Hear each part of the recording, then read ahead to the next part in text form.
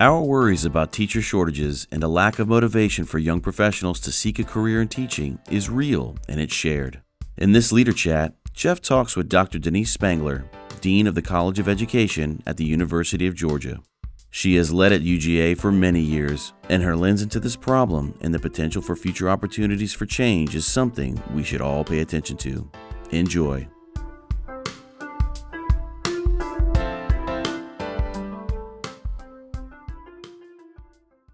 Ladies, gentlemen, educators, leaders, how are you? My name is Jeff Rose. Welcome to Leader Chat today. And I want to start with giving you a small peek underneath the hood of our Leader Chats. So a reminder that if you are in the leadership circle, you are a member, then our members have the option of watching this live. We also send them the video of this. If you are not in the leadership circle, or even if you are, and you prefer the podcast version, we do make this available on a kind of a delayed manner, a couple of weeks after the Leader Chat actually happens, and we produce it via podcast, Leader Chat with Jeff Rose. Well, in terms of the content, we don't put out an advertisement and have people come to us.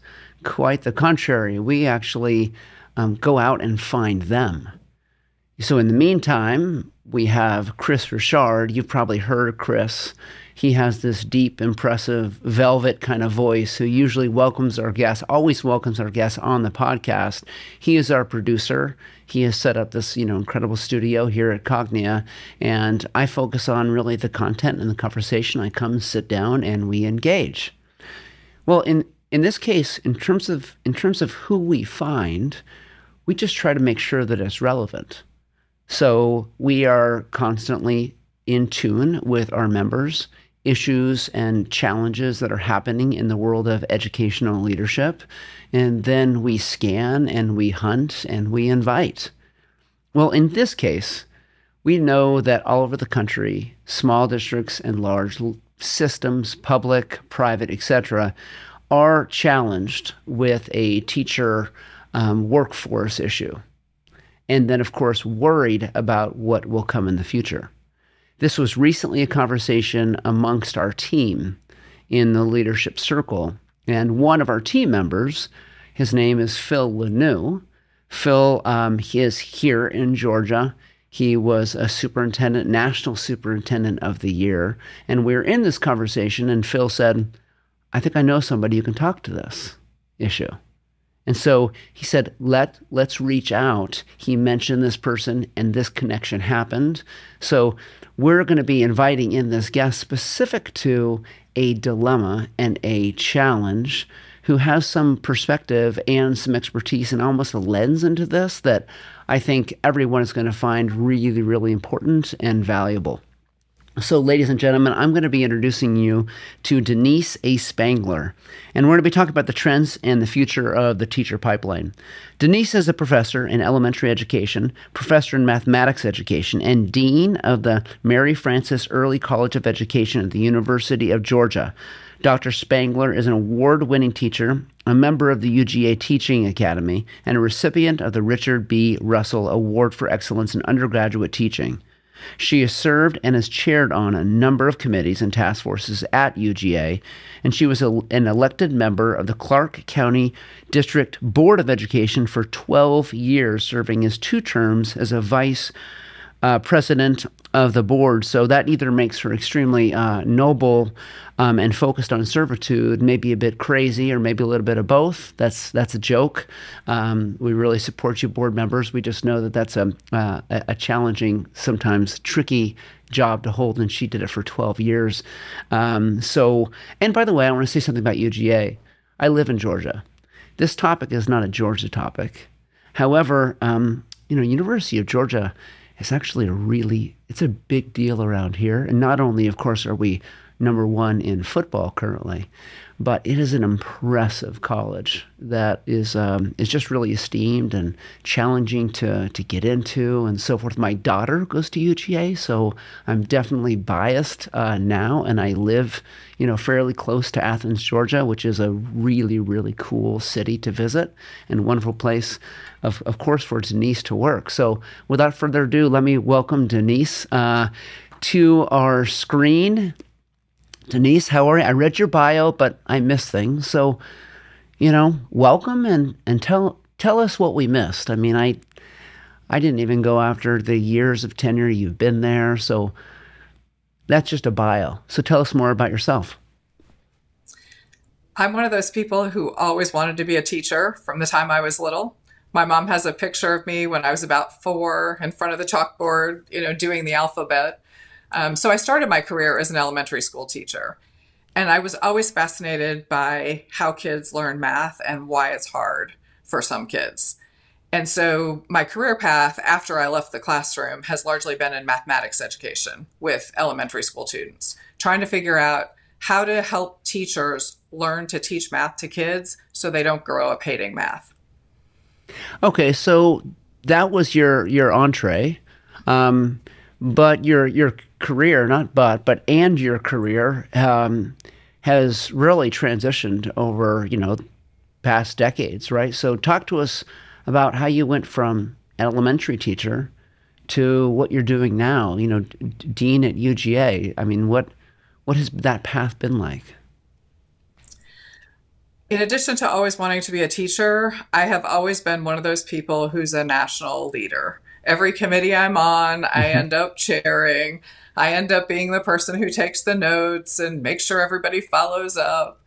So I eventually became department chair, associate dean, senior associate dean, and then dean. And a lot of that has been about widening my sphere of influence from the 30 students in my 5th grade classroom to teaching 100 pre-service teachers a year, to working with 25 faculty who teach students, to now being dean with over 200 faculty and 4,000 students, and being able to collaborate with my fellow deans around the country. So to kind of establish then, so you have a lens and a perspective into the topic we'll get deeper into here that many wouldn't. Right. So let's assume that if you're a principal, superintendent, associate superintendent, whatever your title is on the district side, you have the perspective of the challenge of kind of which teachers are available during good times when there are 100 teachers applying for one position. Then you have this great dilemma to have, which is, competition. And when you are at a time like this, where maybe you have spots and yet the well seems somewhat dry, that's all you know. You have a different perspective because over time, you've been working with this pipeline of people interested, maybe drawn to like the why of teaching and learning, similar to yours when you were a young child on the chalkboard. So what have you noticed in terms of this dilemma and this challenge that our leaders are currently grappling with? Certainly, as long as I've been in teacher education, we've been struggling to fill certain kinds of positions: secondary math, science, world language education, TESOL, special education. But now we're struggling to fill all of our seats in elementary education. We used to admit 75 elementary education majors a semester, and we would have another 75 on the waiting list. Now we're struggling to fill 2 cohorts of 25 students to get 50 students in the program. So that's definitely changing. We hear all of the same things that leaders hear about it: the conditions of teaching, salaries, the fact that teachers now need to be counselors, nurses, parents in absentia, all of the things that children are bringing to school with them these days that teachers need to be part of supporting in addition to the academics. There's certainly a narrative out there that there isn't a teacher shortage. There's a shortage of people willing to work under the conditions that we're asking teachers to work in these days. But what I see from the pipeline perspective is we don't have enough people in the pipeline to fill the vacancies that we have now or the ones that we will continue to have as the baby boomers retire. So that narrative you just described, it's a spin on why people aren't raising their hand or leaning into the potential of one day becoming a teacher, right? I mean, it just describes these conditions that maybe aren't attractive. Based upon, now that's a narrative, what do you think may be accurate, or what do you think maybe is not accurate relative to that narrative? Because I think in education, we often have a narrative problem. People talk about education or what occurs in the classroom without maybe knowing. So from your perspective, what do you think may be accurate, and what's false about the narrative that's out there? I think the salary piece is both true and false. When I ask our students, why are you going into teaching? It's a deep-seated passion for wanting to shape the future. They want to help children. They want to be part of a community and a school that is supporting children. Salary doesn't usually come into play. Would we all like teachers to have higher salaries? Absolutely. But I don't think that's the deal breaker for most people. I think what is real is that there is a narrative out there. I actually hear current teachers say, I would not want one of my own children to become a teacher. I talk to students who say, my parents don't want me to be a teacher, or I want to change my major and be a teacher, but I'm afraid to tell my parents. So I think there is a narrative about the teaching profession, what schools are like today.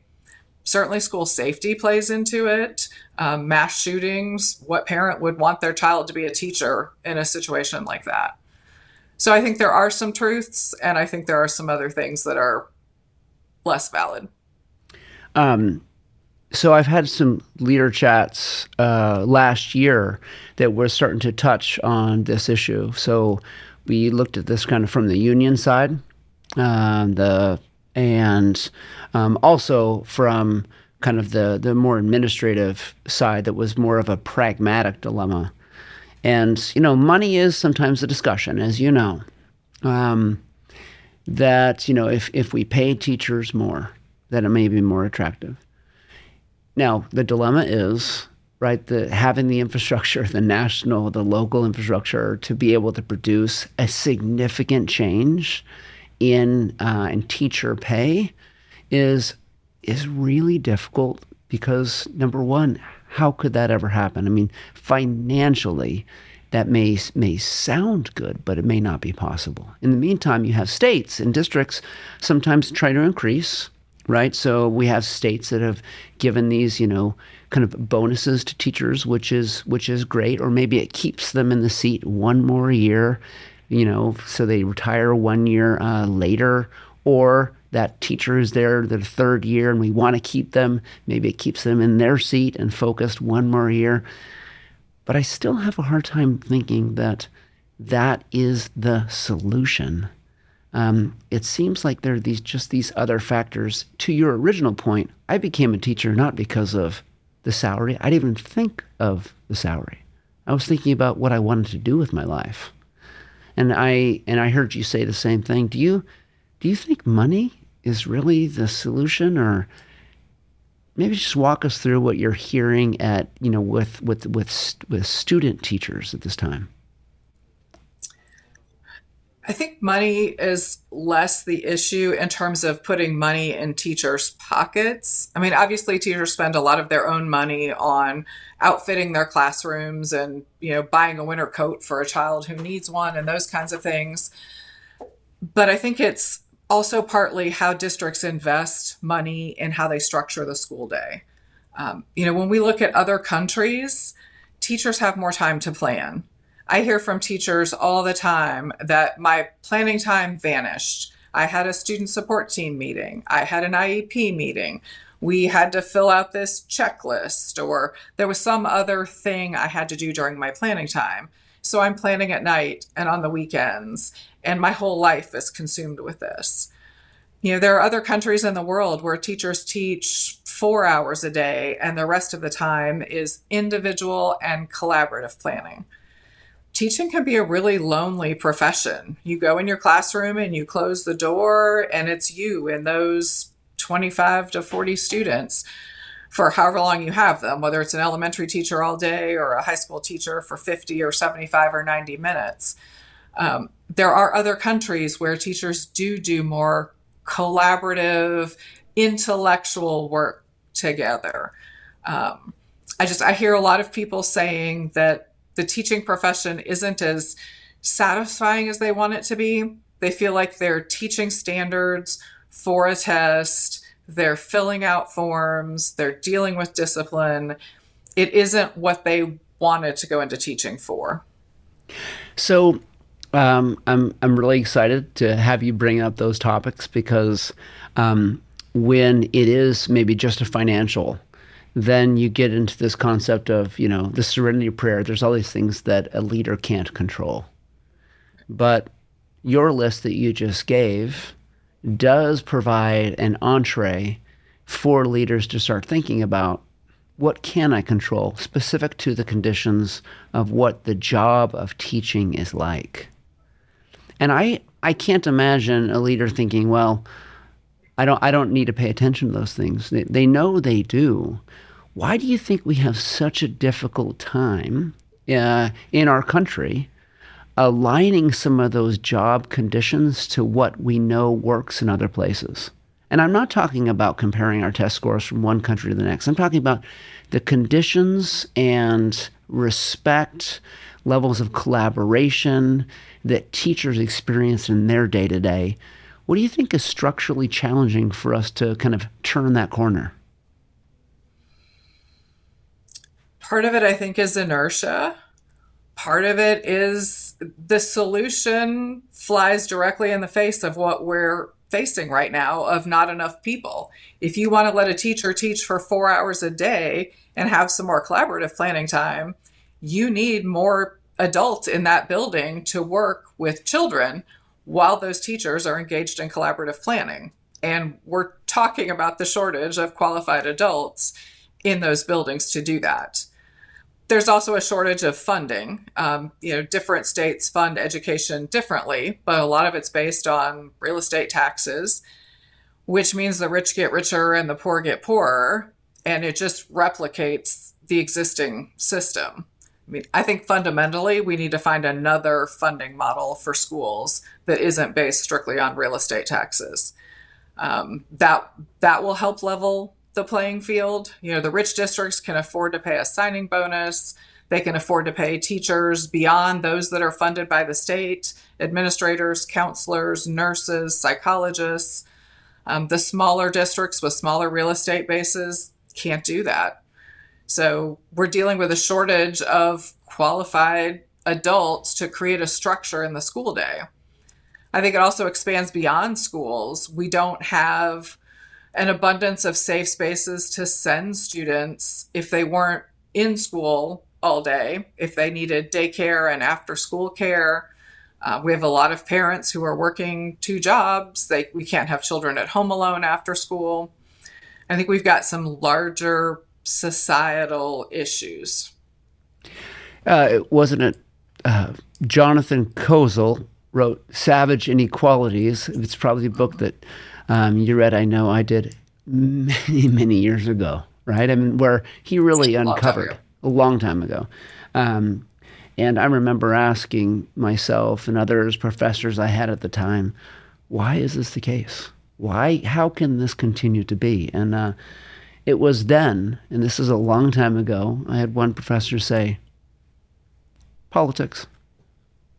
That was his answer, right? And then over time I thought, It's true. I mean, it is true. It's really hard for us to kind of break through that political ceiling. And this is not a right or a left conversation. It's just the fact is politics create an incredible barrier for us to be able to do things dramatically differently, which, as you described it, really someday, I would hope they could be soon, but I'm not so sure could happen because everything you described in terms of those inequalities are as accurate as can be. Well, and education's a public good. Public education's a public good, which means the government has to be involved. But when we run on 4-year cycles of changing curriculum standards and changing budgets and changing policies, because the next legislator, the next governor, the next state superintendent has been elected, I think that's part of what leads teachers to say, let me just duck and cover. This administration will go away and things will come back. I think there's a lack of trust among teachers in all these people who are making decisions about how we do our jobs. Without getting political, the divisive concept bills that have proliferated all over the country are a really good example of that. Yeah, for sure. Now, I have a question about data. So we are talking about the teacher shortage, the current and future pipeline issue. You've even experienced or described what you're experiencing in terms of numbers at University of Georgia. What do we know specific to the national data on the topic, looking out 5-10 years? Oh gosh, I can't quote those data. Oh, by the way, I top can't of my either. head. I can't either. The only reason I ask it is I get conflicting reports at times. I don't know if you do as well, where Okay. it's very clear, someone will say, that based upon these things, not only is this a problem now, but almost get ready, batten down the hatches, because it will continue to be. And then I will hear an argument that will say, listen, we don't have a quality national database on this topic. So really, maybe it's more of an issue that we think we're experiencing and assuming and not truly knowing. So I get conflicting reports based on what I see, and maybe you get the same. Well, it's just like the rate at which teachers leave the profession in the first 5 years. You'll see numbers as low as 15 or 20% and as high as 50%. And I'm sure that there are places that have both of those, but we don't hear a good national number. I mean, 1/3 is the commonly quoted number. 1/3 of all teachers leave the profession in the first 5 years, which I see as a huge problem. We're investing a lot in them at the college level. Districts are investing in them when they hire them. And to have teachers leave within 5 years, that's an incredible drain on resources. But we certainly hear the national statistics about the baby boomer generation retiring. The generations that come after that generation are very different in terms of their career patterns. One of my grandfathers worked for General Electric for his entire career. The other one worked for the U.S. Postal Service for the entire career. I've jumped around from being an elementary teacher to being in higher ed, but students, today's generation, they'll change jobs 7 or 8 times in their career, and not just change school districts, but change from being a teacher to being a real estate agent to deciding to become an esthetician. And so I think we get those things factoring in, coupled with the growth in the student population in this country, at least in various parts of this country. I think we do have a challenge ahead. Okay, so let's spend some time and lean into then solutions. So let's start by having fun and asking if it can be as unrealistic as you'd like it to be. If you had a magic wand, right? What do you think maybe some of the key elements you'd focus in on? I mean, if you truly could wave a wand and make it happen to turn a corner relative to this problem quickly, what would you do with your wand? If I had a magic wand, I would put more professionals in schools who are prepared to help care for students' mental health and physical health, which would take a lot off of teachers and allow teachers to teach the content that they're prepared to teach. It would create healthier students because we have skilled mental health professionals and medical professionals who can address the other things that are happening in children's lives.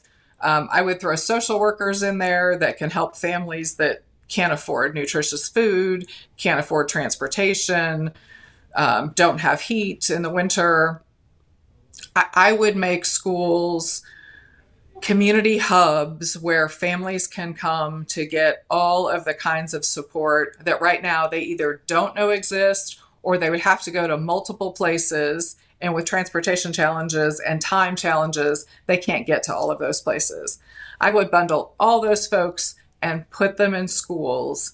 And I think that would change the job of a teacher, and it would change life for students. So that was fun, right? We got to just dream for a minute. Now, if we drag ourselves back to reality, Killjoy. Yeah, I know. I'm sorry about that. I'm like cold bucket of water, right, on this situation. So you can't give me a magic wand and then take it away. Well, I know I just did that, right? But I apologize. So put your wand just back in your pocket. Maybe we'll bring it out later. So here's then, what have you seen occur?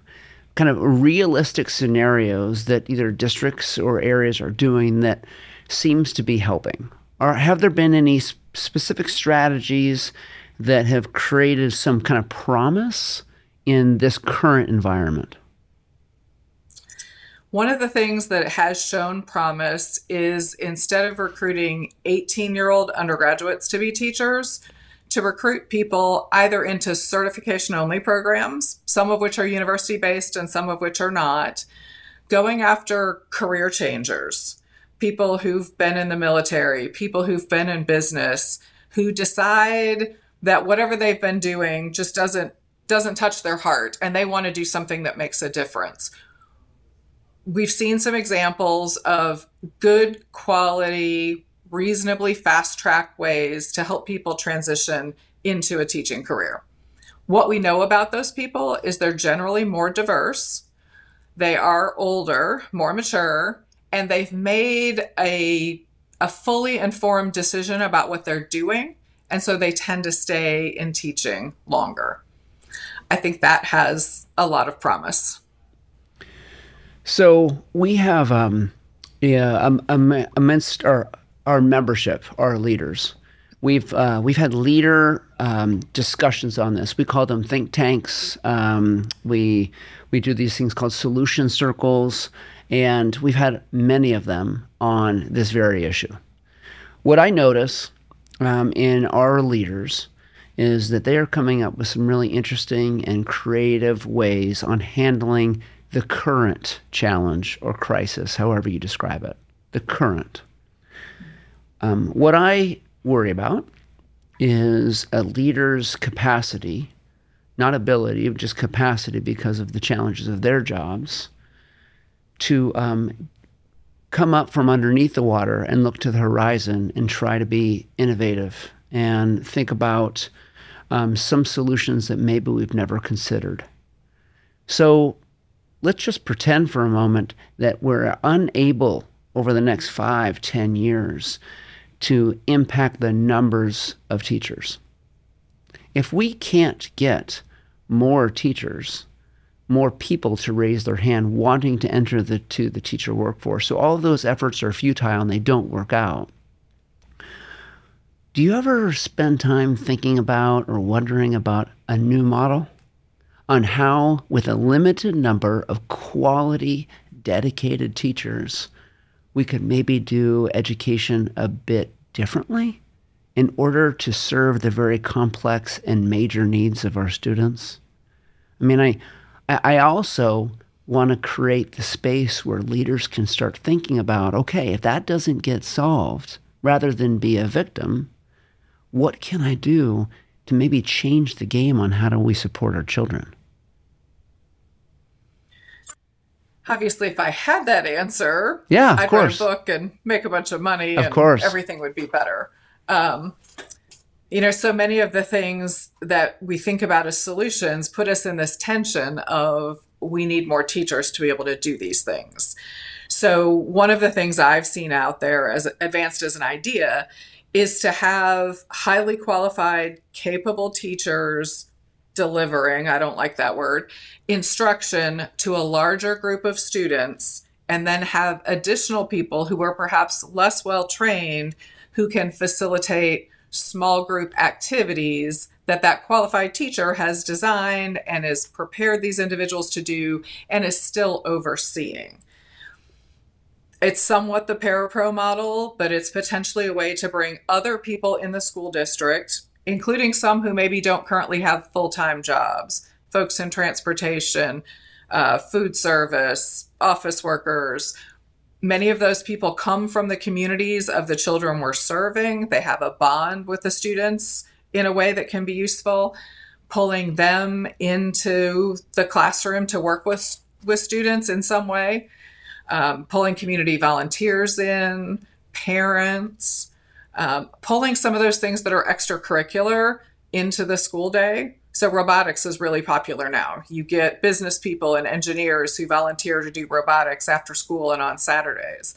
We'll pull some of that into the school day, take some of that pressure off of teachers. Don't make that extracurricular thing just for the kids who can afford it or who, have that opportunity because they're not needed to go home and help with younger siblings or something. Well, do you remember when did we first start talking about the flipped classroom? What is this? 15 years ago? Decade, 15, yeah, something. Yeah. Okay, so I remember the flipped classroom coming out as an innovation. For those that are listening that maybe not know what that is, or you're too young to know when that came out, the concept was that the direct instruction would be provided for students rather than being in class when they're out of class, right? So it was a recorded version of the direct instructions. So students would watch video at home to get what a teacher would sometimes do in front of the class. Then the class time was more focused on intervention and support based upon a student's ability or challenges with the content that they had received. So that's my basic description of a flipped classroom. Well, in what I hear, this model that you're talking about, I've listened to it being kicked around recently, and I think that may potentially have merit, that if in fact you have fewer but extremely talented teachers, how do we get them in front of more students to provide instruction, and then think about a model on how to provide individual or small group support, to your point, using the people that we have. When we start thinking creatively like that, I know there's a lot of nuance and details that have to go into such a problem-solving activity. What do you think keeps us back from leaning into those things now? Do you think it's just the challenges of what's being faced currently, so people are just working tirelessly, just trying to get through the day and the week and the year, that kind of keeps us back from being creative like that? Because I don't think many districts, I know not many districts are actually leaning into, taking a swing at that bat, if that makes sense. Well, and I think there's plenty of reasons to have some healthy skepticism about that model. I mean, what you described as a flipped classroom, where you need the teacher who knows student thinking and knows the content, is when they're doing all that interactive stuff and they're grappling with the content and they run into those challenging things. That's where you need to know the math. You need to know what students typically have as misconceptions about the decimal point. That's not what a parapro or a school nurse or a custodian is likely to bring to the table. So there's plenty of reasons to be skeptical about that model. Our schools were built for one teacher with 25 or 30 students in a room. So how do we get a teacher in front of more students? We use the gym, we use the cafeteria, we use some sort of video link. Certainly in rural districts, you might actually need to go across school buildings. I think we hold on to this idea that we want a highly qualified teacher in every classroom. We want every student always to be in touch with a highly qualified teacher. And I think getting past that ideal and figuring out how do we do something that is good, that maybe we can make better over time, given our current circumstances, is hard, especially as you say, leaders are trying to deal with all kinds of things right now. I mean, we all have transportation shortages. Kids aren't getting to school on time. Teachers are having to reteach things that kids missed because the bus didn't get there till 30 minutes later because a driver had to run a double route. I think there is just a lot going on in schools and on leaders' plates right now to have the space to think creatively. We've got a lot of rules and policies and accountability at the district and the state level about what is and isn't allowed. Certainly some of those are very valid. Special education policies and laws need to be followed. But it's hard to break out of those things that we've been doing that we believe best meet students' needs. Parents have expectations about what we're doing. Teachers have expectations about what they'll be doing. I'm pretty sure school nurses didn't think they'd be teaching geometry. Yeah, I agree. And I want to make a disclaimer to not just to you, Denise, but also to our listeners that, trust me, I'm not proposing what I described is the solution, because as you described, there's so many complexities to be able to changing the system. Because in fact, if we had a magic wand, we would want ample teachers, ample very qualified teachers who are respected, resourced, working with our children. Our children are, right, they're our number one priority, as we say, and I believe, we truly believe that. It's just we're in a difficult time on knowing how to truly support them systemically. So here will be my kind of final question I ask really all of our guests, because I remind that providing content to leaders, teachers, even students, isn't our goal. Our goal is, in the leadership circle, is to create discourse, leaders helping leaders. So if we were to imagine you and I are sitting in a round table with other leaders in a discussion, what would be kind of your elevator speech, pragmatic advice for them right now on this topic? I am going to go to the induction piece and how we keep new teachers from leaving the field. There is a long-standing practice of assigning new teachers the most challenging situations in which to teach. I'll use high school math as an example because that's something I know well. The most experienced teacher has earned the right to teach AP Calculus or AP Stat or Pre-Calc, and the new teacher gets Algebra 1 support. Not that a brand new teacher is ready to teach AP Calculus either, but we've got to stop giving new teachers the most challenging academic situations and behavior situations. Because in addition to all of the things that a new teacher struggles with to begin with, when we put them in the most challenging situations, often without a lot of mentoring support, we are, I think, pushing them toward the door even faster. I think we've got to find a better way to welcome teachers into the profession. Much appreciated. Solid point. Do you miss being a school board member? Not most of the time. When I miss it is when I hear people talking about something that they read in the newspaper or they saw online somewhere. I know there's more to the story, and I don't know that more to the story anymore. Right. Obviously, when I was a school board member, I knew things that I couldn't share, but I often had a context that I could share to help people understand. And I can't do that anymore, other than to say, I know that there's more to this story. We need to trust our school board members and our superintendent. Yeah. Well so I said. miss that. I met a lot of great people. It made me a better taxpayer, a better citizen, a better teacher educator to understand the complexity of a school district. Yeah. Well said. Denise, thank you so much. This is really what I was hoping for, and your perspective is so important for us to hear, which is exactly why Phil said, I know somebody you need to talk to. So I'll thank Phil, but most importantly, I want to thank you for your time. Much appreciated. It was my pleasure. Thanks for the invitation All to right, you and to Phil. All right, Denise, be well.